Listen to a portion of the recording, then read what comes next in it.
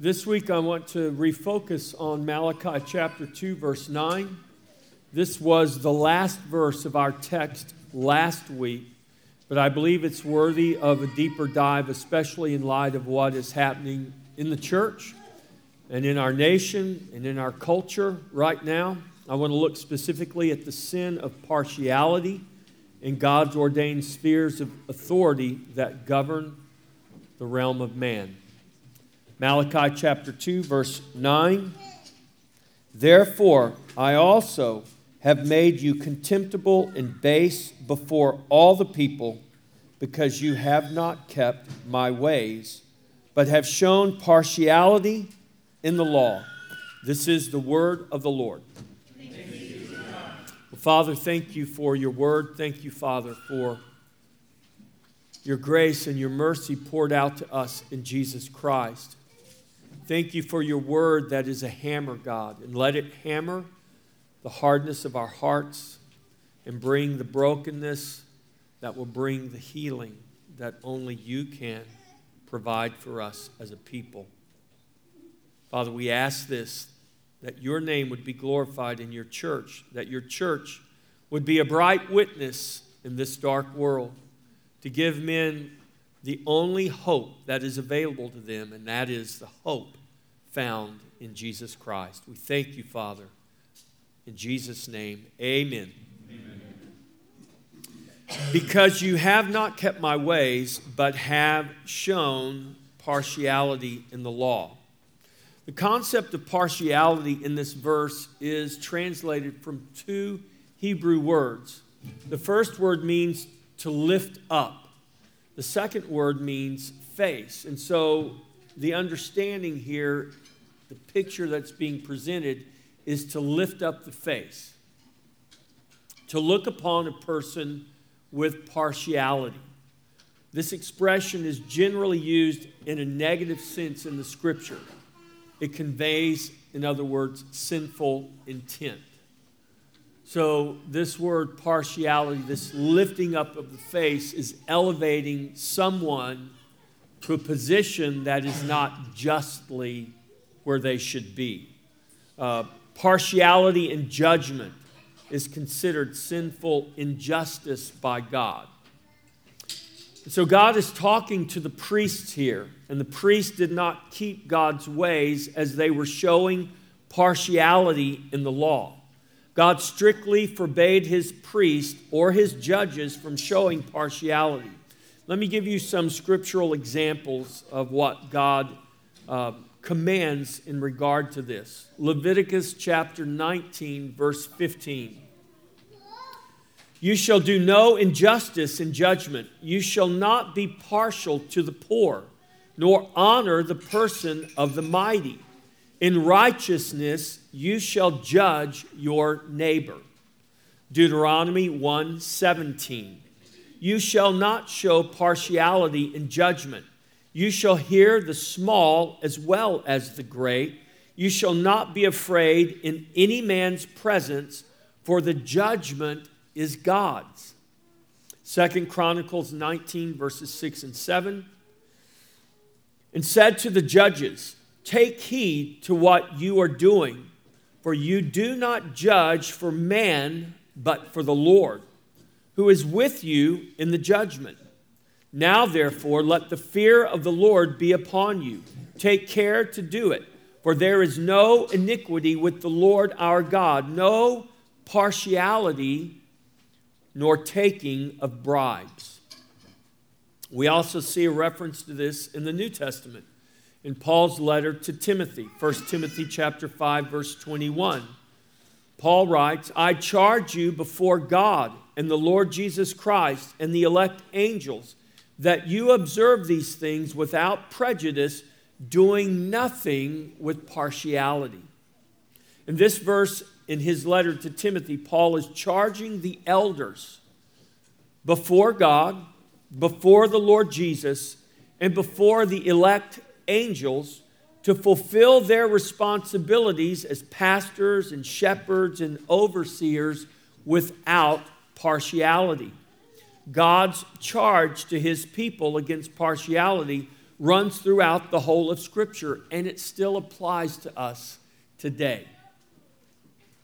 The command against partiality applies to us as pastors and elders in the Lord's church. We are still charged with this responsibility. Pastors and elders are to attend to God's word and the work of the ministry without prejudice, doing nothing without partiality. This charge actually applies to all the saints. That means it applies to you as well, not just to pastors. Because all the saints are to be being equipped for the work of the ministry. That's my charge from God.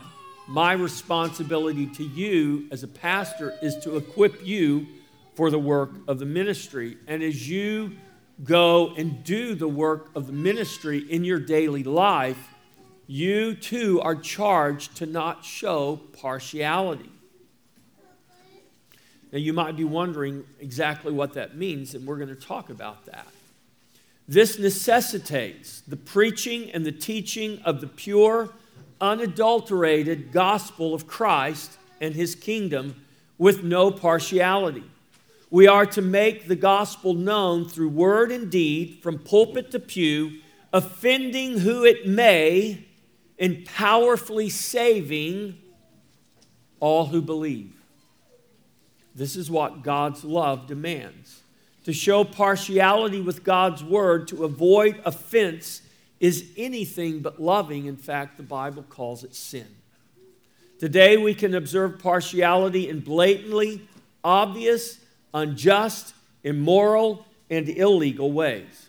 For instance, discriminating against or preferring someone based on the color of their skin is a clear example of sinful partiality. The world calls it racism. The Bible calls it partiality. There is no such thing as racism. Do you know why? Because there's only one race. It doesn't matter what color your skin is. It doesn't matter what your country of origin is. There's only one race. It is the human race. But the Bible is very clear that we are not to show partiality toward one person against another for any reason. Here's another example. Preferential treatment or policies that promote particular genders or sexual orientations is another example. These activities are illegal under certain circumstances, but then again encouraged under others, depending on the group being promoted or discriminated against. This is what the Bible calls partiality, and it is sinful. When we see such blatant examples, we can understand how this command against partiality applies to us today. Those things God charged in his law concerning the application of justice still apply today. God and his word do not change. The command against partiality is a command to administer God's word and God's justice blindly and fairly based on the demand of the law. The law and God's word must be applied without partiality. God commands we not consider a person's social status, their position, or orientation when applying the law of his word. There are three spheres of public authority that we will talk about today: the state, the family, and the church. And I want to look at the sin of partiality in these three spheres of public authority: the sphere of the state, the sphere of the family, and the sphere of the church. These three spheres of authority exist parallel to one another, and none of these three spheres have authority over the other. But all three are under the sovereign authority of God. God is the supreme authority above all other authority. I want to say that again. God is the supreme authority over all other authority.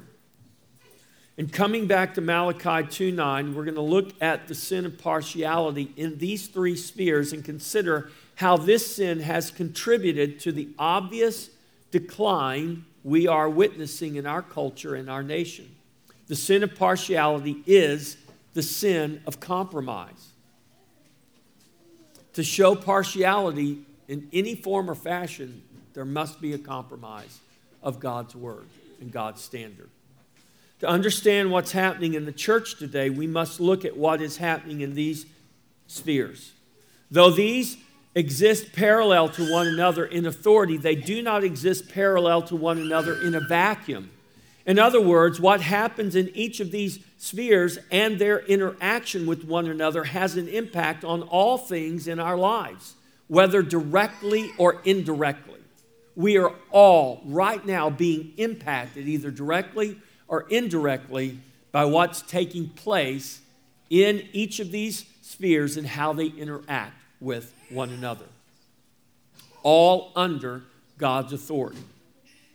Each sphere is to function in its own authority under God's authority. This is how God ordained them to function together for the benefit of all.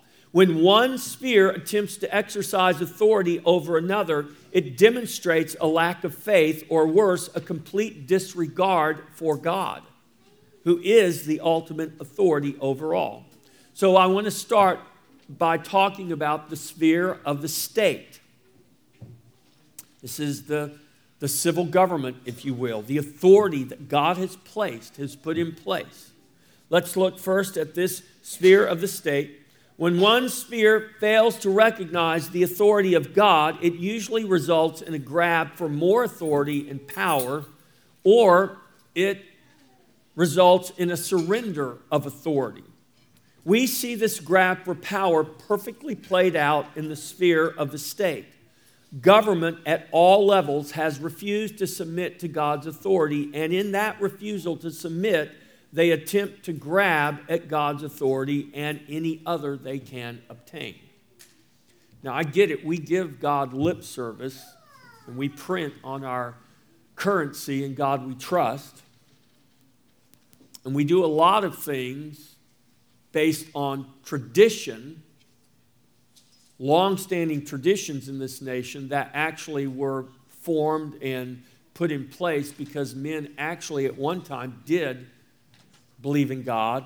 They did found the laws on the Scripture and God's Word and God's ways. But much of that, I hope you understand, is leftover tradition. We're still living on the currency of past blessing, and that currency is fast fading. We're spending it at record speed.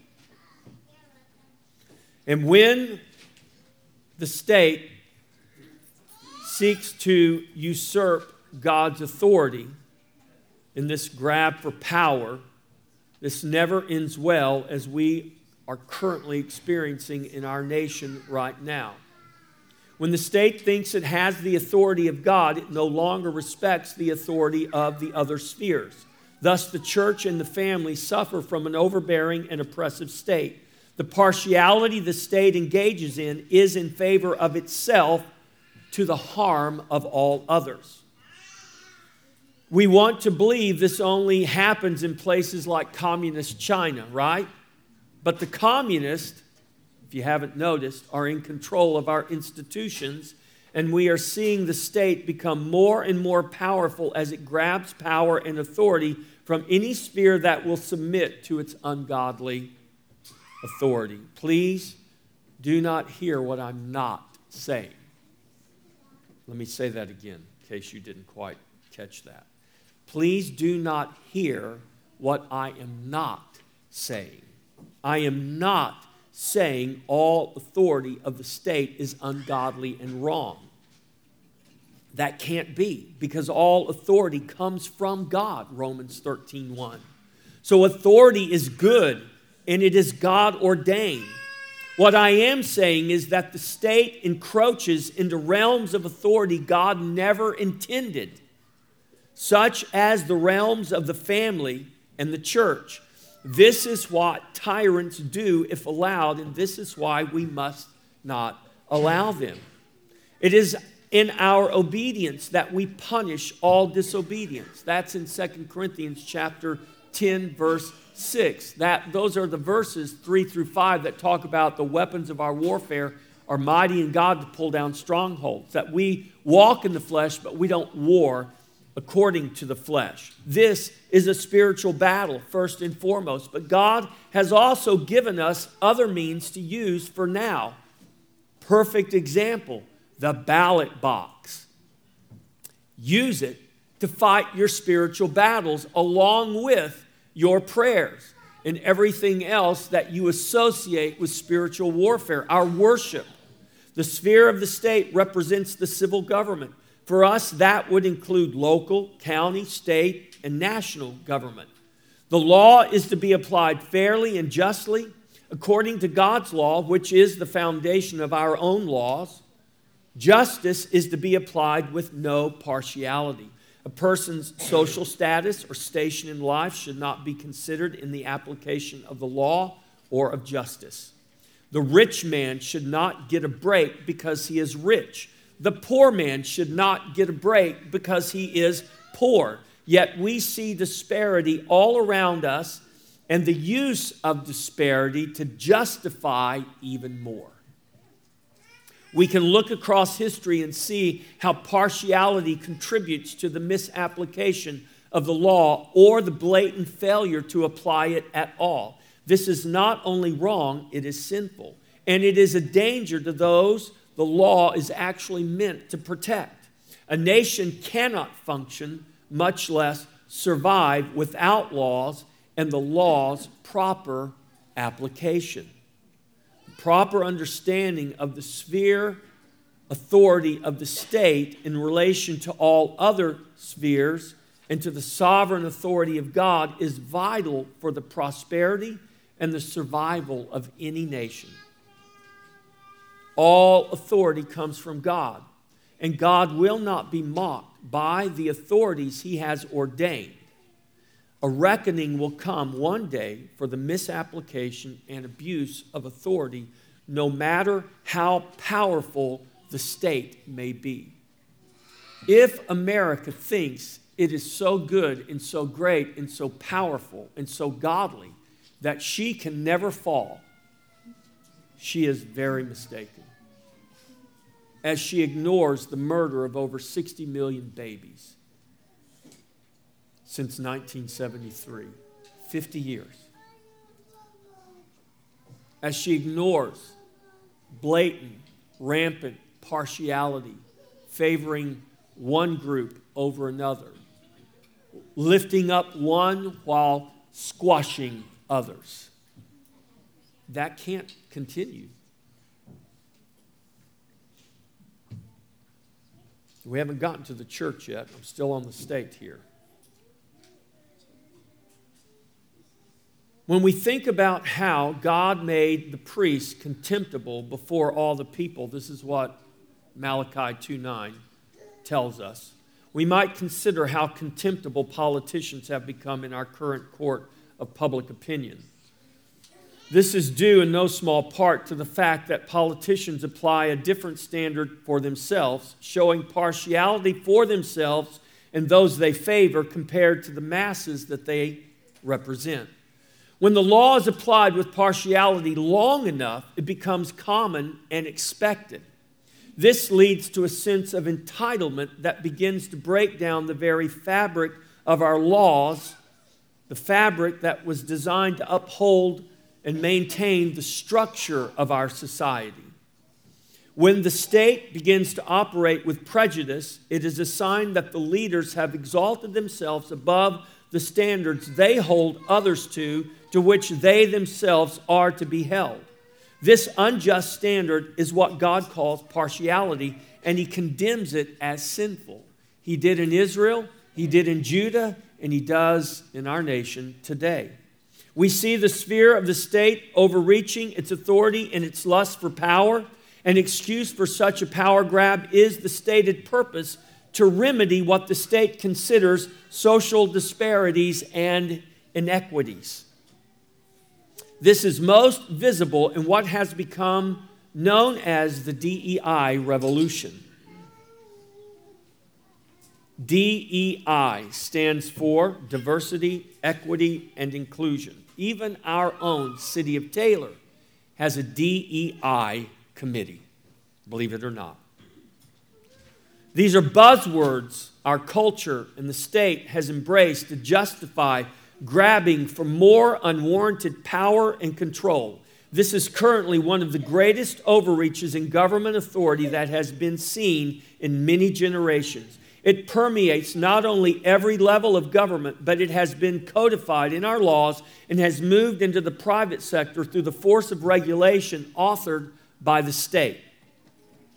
DEI should actually be called DIE, for if left unchecked, it will bring about the death of Western civilization as we know it. And that is exactly what it is intended to do. This movement is robbing us of the very liberty which was born out of the gospel of Christ. This movement fundamentally opposes the gospel, and at its core, it rejects God. Any social justice the woke police are trying to enforce is already achieved and infinitely more by the gospel of Jesus Christ. We don't need social justice warriors. We need the gospel. We need the warriors of Christ out proclaiming and living the gospel. There is no greater social justice movement than the gospel. It is what has brought freedom to countless people enslaved throughout human history. It is the gospel that has given us the very freedom that we possess even today in this nation. The problem is, if we embrace the gospel to heal our ills, we are accountable to God, and the state will be accountable only to the state. This is not a political battle. This is a spiritual battle. It is an attempt by the enemy to oppose the gospel of Christ. It cannot ultimately succeed, but it can do real damage if the church does not humble itself, obey Christ, and fulfill his command to disciple the nations. We need to begin with our own. We need to begin in our own families, in our own communities, in our own hearts. From dictating to families how their children must be raised and educated and ultimately indoctrinated according to the standards the state mandates, to defining hate speech, encroaching on our privacy, mandating vaccines, and ordering churches to close for worship, the state has overreached its authority. The overreach is not just into the sphere of authority belonging to the family and the church, but it is a direct challenge to God's very own authority.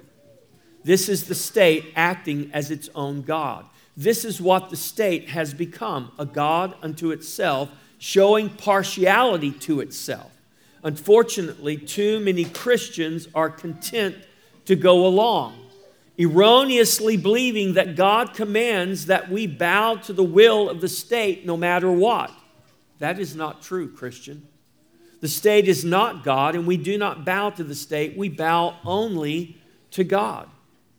The sphere of the state is under the authority of God and his word, and as long as the state operates under that authority of God, we are right and good to submit to the authority of the state. But when the state usurps the authority of God and begins to act outside of the authority granted it by God and demand that we do the same, we are under no obligation to obey the state. We are under an absolute obligation to obey God.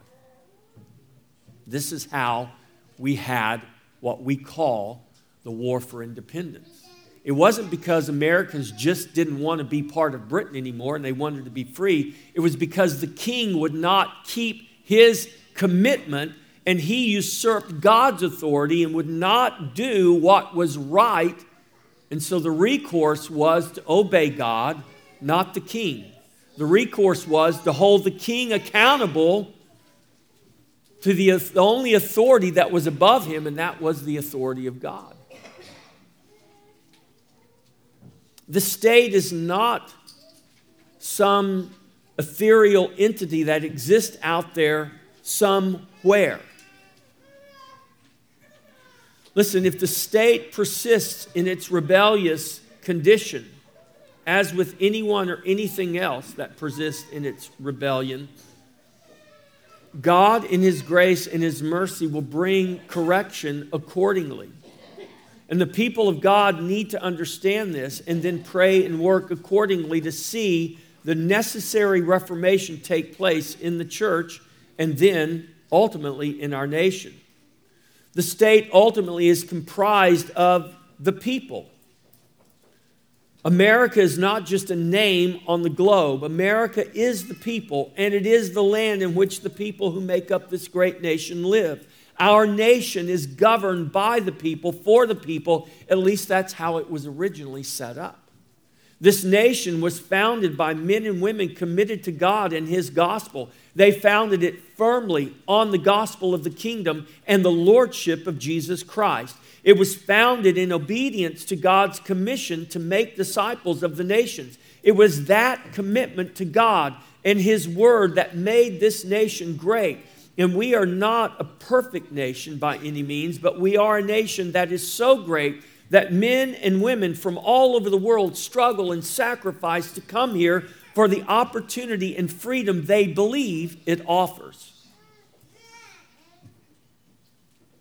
A commitment to the gospel made this nation great, and it made it the most free on earth. The abandonment of the gospel is doing the opposite. It's contributing to its decline and the erosion of the very freedoms the gospel has given to us. Hope is not lost, though, for we serve the God of resurrection. God holds the rise and the fall of kings and of kingdoms in His hand. Though we die, He will raise us up.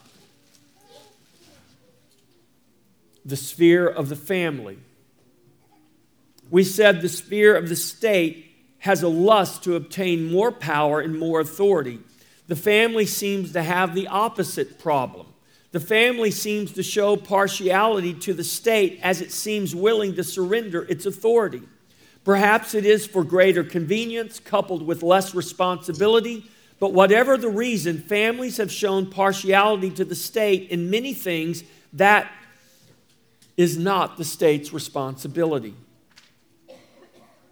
This is the partiality we see sinfully practiced in the family. There is a compromise of the standards God has set for the family. The gatekeepers of the family are the fathers. This is how God has designed the world. The gatekeepers, which are the fathers, have accepted defiled offerings and abdicated their authority to others, allowing all manner of unacceptable offerings to come to the family altar. A prime example of how families have abdicated their authority can be seen in our public education system. Too many families have been conditioned to believe that the state is responsible for the education of their children and that the education they receive is not only a good one, but a free one to boot. Let me give you some news. There is no free education. If you pay property taxes, you know that. It is not free, and it is not the quality of education the state and its surrogates want you to believe it is. The church is absolutely complicit in this as it gives families little or no option. This is exactly why we started the classical Christian school at this church, to give families an option. The fact is that the government education system has extracted a far higher price from families than anyone is willing to admit. That price will be paid by all of us over the generations to come. For example, according to Public School Review for 2024, as a national average, only 46% of public school students are proficient in reading and language arts. Math is even worse at 38%. In many states and school districts, those numbers are far, far worse. There are school districts in which children graduating in the single digits are functionally illiterate.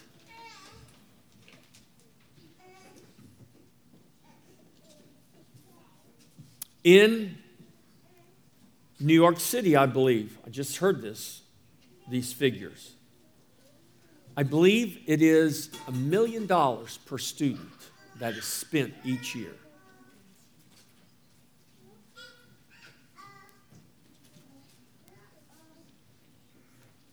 And the rates are far worse than what I just quoted you. Who will lead us if we do not have a populace that can read or think critically? The answer is not who you want to lead you. And this is exactly what the state wants to have happen. They don't want critical thinkers. They don't want independent thinkers. They don't want people who can process things. They want people who have been conditioned to follow and comply without question. If you don't believe that is true, you need to read your history, the history of the world, because the world is filled with this history. Families have also shown partiality in that they have traded the mandate to be fruitful and multiply for the sake of convenience and prosperity.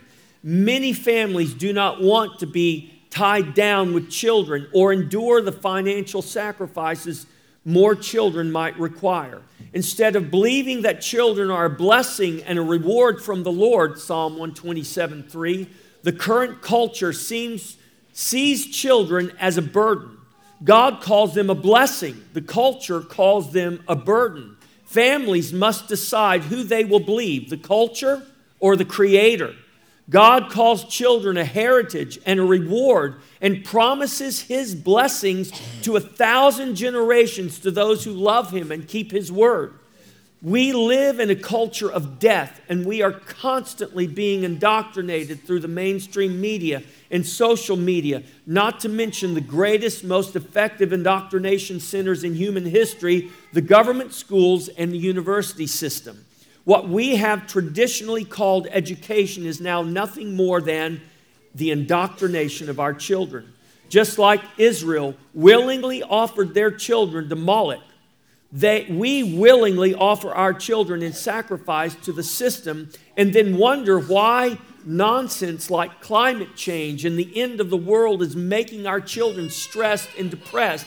It's because they're being indoctrinated to believe this lie in our public school systems, throughout social media. Yet if we actually look at things critically as independent thinkers, and we just go back and we look at the promise of the world's end by global warming, by global cooling, by all the names they've used. Now they just call it climate change because all the names they've used in the past have not come about. The world hasn't burned up yet. The world hasn't froze yet. The world hasn't flooded yet. But the climate's changing. Yes, it is. And that's exactly the way God designed it to do. God designed the climate to change constantly. That's why we have 4 seasons: winter, spring, summer, and fall. All you got to do is call on God, and He will be there for you, no matter what the season is. We willingly, as families, offer our children up to this, whether we do it purposefully or not. If your kids, even if you send your kids to KCCS or you homeschool your kids, social media is full of this. Due to the propagation of climate hysteria, abortion becomes the preferred and accepted method of control for the population. We have all been led to believe it is a woman's choice, her body, her choice. But what about the other body? What about the baby? What about that human being? And what we've done is shown partiality to one at the expense of the other, and God says that is wrong. That is sinful. All of this presupposes there is no God, no creator, but there is. And He not only created our planet and the universe, but every child in the womb. If there is no God, if there is no creator, that leaves man to solve these life-altering problems on his own. Not to worry, the state has it all under control. If we will just trust the state and pay them all that they demand, they will tell us exactly what we need to do. In fact, they'll demand it. In fact, they'll dictate it. They'll dictate what kind of car you drive. They'll dictate all kinds of things to you if we allow them. This partiality by the family and the church in favor of the state is a rejection of God. We must return to our Creator. We must again offer to Him the sacrifice of praise from the fruit of our lips, giving thanks to His name. We are called not only to trust Him, but to seek Him and believe that He will give to families the fruit of the womb as a reward, so that His blessings will abound and the earth will be filled with His image through His creation that bears His image. That is through every single human being. The world continues to push against God's created order for all things, especially the family. God's people and the family must push back and refuse to apologize or compromise when it comes to God's order for the family. Let's talk about patriarchy for just a moment. Patriarchy is God's created order for the family. God created the family as the basic building block of human culture. Families must be committed to God's created design and order. The order of the family begins with the father. Patriarchy or father rule is God's design for families. Another form of sinful partiality we see in the family is the partiality shown toward feminism and egalitarianism. This is common now, even in the church, where the concept of patriarchy has literally become a dirty word. Patriarchy and fathers are not dirty words. They are the created order for the family, created by God. God is our Father. He ordained men as husbands and fathers to be the head of the family, to be the head of households. The husband is the head of the wife and the head of his family. This is God's created order, and we should not in any way apologize for it or minimize the truth of it, no matter how extremely unpopular it is with the current culture. Patriarchy was once widely accepted and expected, but the feminist movement has long ago neutered the manhood of our culture, while at the same time it has masculinized women to the point that now men are called women and women are called men. Biology and body parts no longer define gender. It's no longer a state of physical biology or physical being. It's a state of mind. This partiality shown in the woke culture, and this partiality is rampant in those who call themselves the church. This is not just out in the culture. This is not just out in the world. This is in the church. This is promoted in the church. And pastors like me are considered unloving and hateful because I don't agree with these concepts. In all of this, patriarchy has been scorned, and men are supposed to feel ashamed for being men. Just as marriage and gender has been, so family has been redefined, at least in the futile imaginations of the godless and those fearful of being canceled. Yet, we all know this. Everyone knows better. It's just most are too cowardly to actually say so. In the sphere of the family's authority, men are called to be men and lead families courageously and unashamed of God and His order of creation. For a father to do any less is tantamount to surrender to the culture. We must not show partiality to the culture police who threaten to cancel us if we do not comply. Watch out, you'll get kicked off Facebook or Twitter or X or whatever it's called now. Watch out, you might not get your social media fix if you post the wrong thing, say the wrong thing, because the cancel police are watching. They're always watching. They're always listening. Do you care? You should not. You should not. We must stand strong and stand together. God will bless families who honor Him in His way, even in the midst of the trials that will surely come. Just a word to the fatherless. Unfortunately, too many men have abandoned their families, and we have a crisis of fatherlessness in our nation. Right now, this is the case. The last statistic, it's been pretty consistent, 33% of children are born into fatherless homes in this nation. That means they're raised in homes where a father is absent.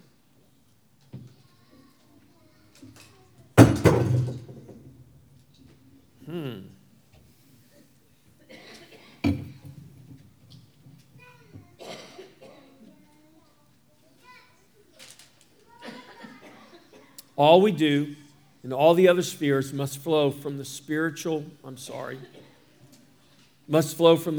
renewal of the church. The church should be helping families, mothers who are raising children without a father in the home. God has called the father to the fatherless and the husband to the husbandless. Women, take hold of God. Take hold of His word and trust the Father to lead you and to guide you in the discipleship of your children and your family. Take your God-given authority as a parent and let God be the father and the husband that's needed. God will carry mothers and fathers and children in His grace as you trust Him and not grow weary in doing good. For you will reap in due season if you persist.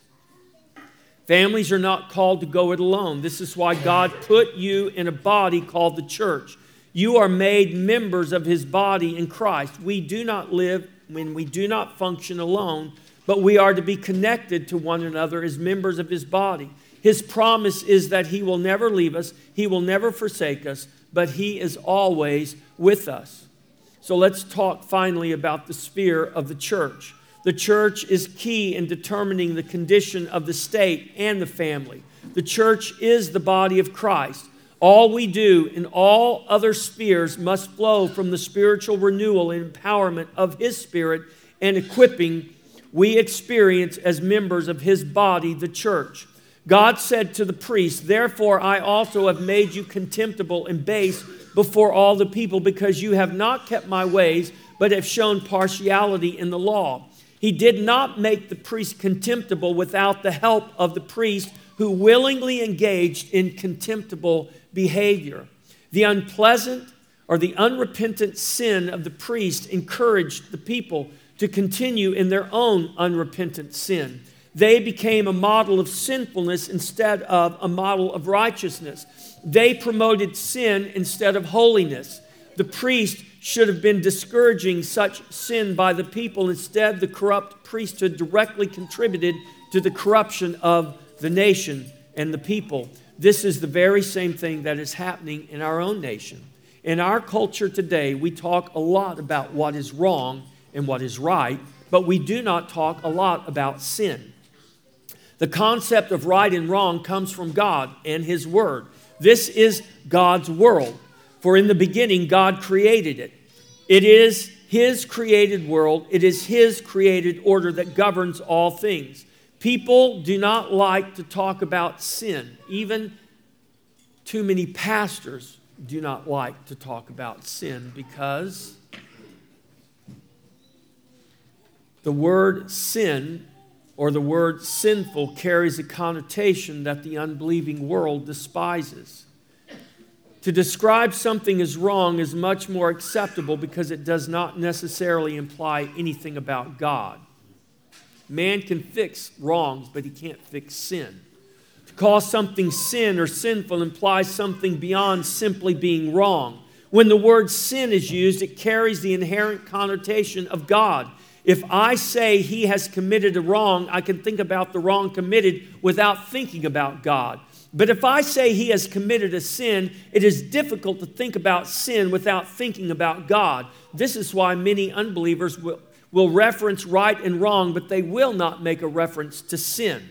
The word sin reminds us there is a God who is in authority over us, and we are accountable to Him. So when we sin, we do not just sin against a person or a system, but we sin against God. To acknowledge that is to acknowledge that we are accountable to God for our sin. And that presents a problem for the unbeliever, for it forces him to deal with the reality of God. So what's the answer? Well, for the unbeliever, it is to simply pretend sin doesn't exist, to ignore it. If there is no God, there is no sin, at least any that really counts. And if there is a God, then He surely does not count sin anymore. This is what much of the church now teaches. Now, love is love, and God is love all the time. There must be no hell, for a good and loving God would never send anyone there. This is the theology in more of the church than we would like to admit. This is the partiality the church today is guilty of. For popularity, for acceptability, or for maintaining a God who is created in the image of man, we are partial to a lie instead of the truth.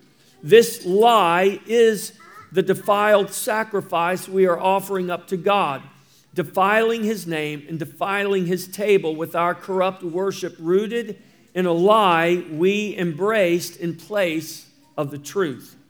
When pastors fail to preach the uncompromised Word of God in exchange for a compromised, watered-down version that is another gospel, we are showing partiality to those who want to be accepted when in fact they are offering, or their offering is anything but acceptable. This is partiality shown to the ear-tickling lie, and it is sin. We, the church, must stand against such partiality and compromise. This is why you should hold your pastors accountable to preach the truth, the uncompromised truth. If not, if we will not stand against such partiality, God will. He will bring His correction if we will not correct ourselves. And He will do it because He loves us. God, have mercy on us. In the name of the Father, and of the Son, and of the Holy Spirit. Amen. Let us prepare to come to the Lord's table. As you have been baptized into Christ in the name of the Father, the Son, and the Holy Spirit, as you have been called to worship, as you have confessed your sin and received the assurance of pardon, as you have been consecrated by His Word, now come to the table and commune with Him and experience His renewal, His refreshing, so that you may go back out into this world on mission to glorify His name.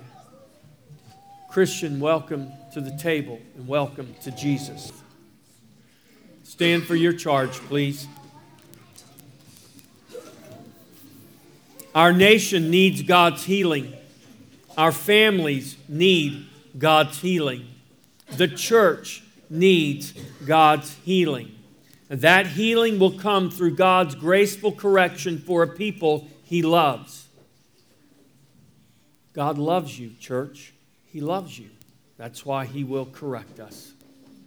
We need God's healing, for He is the only remedy we have.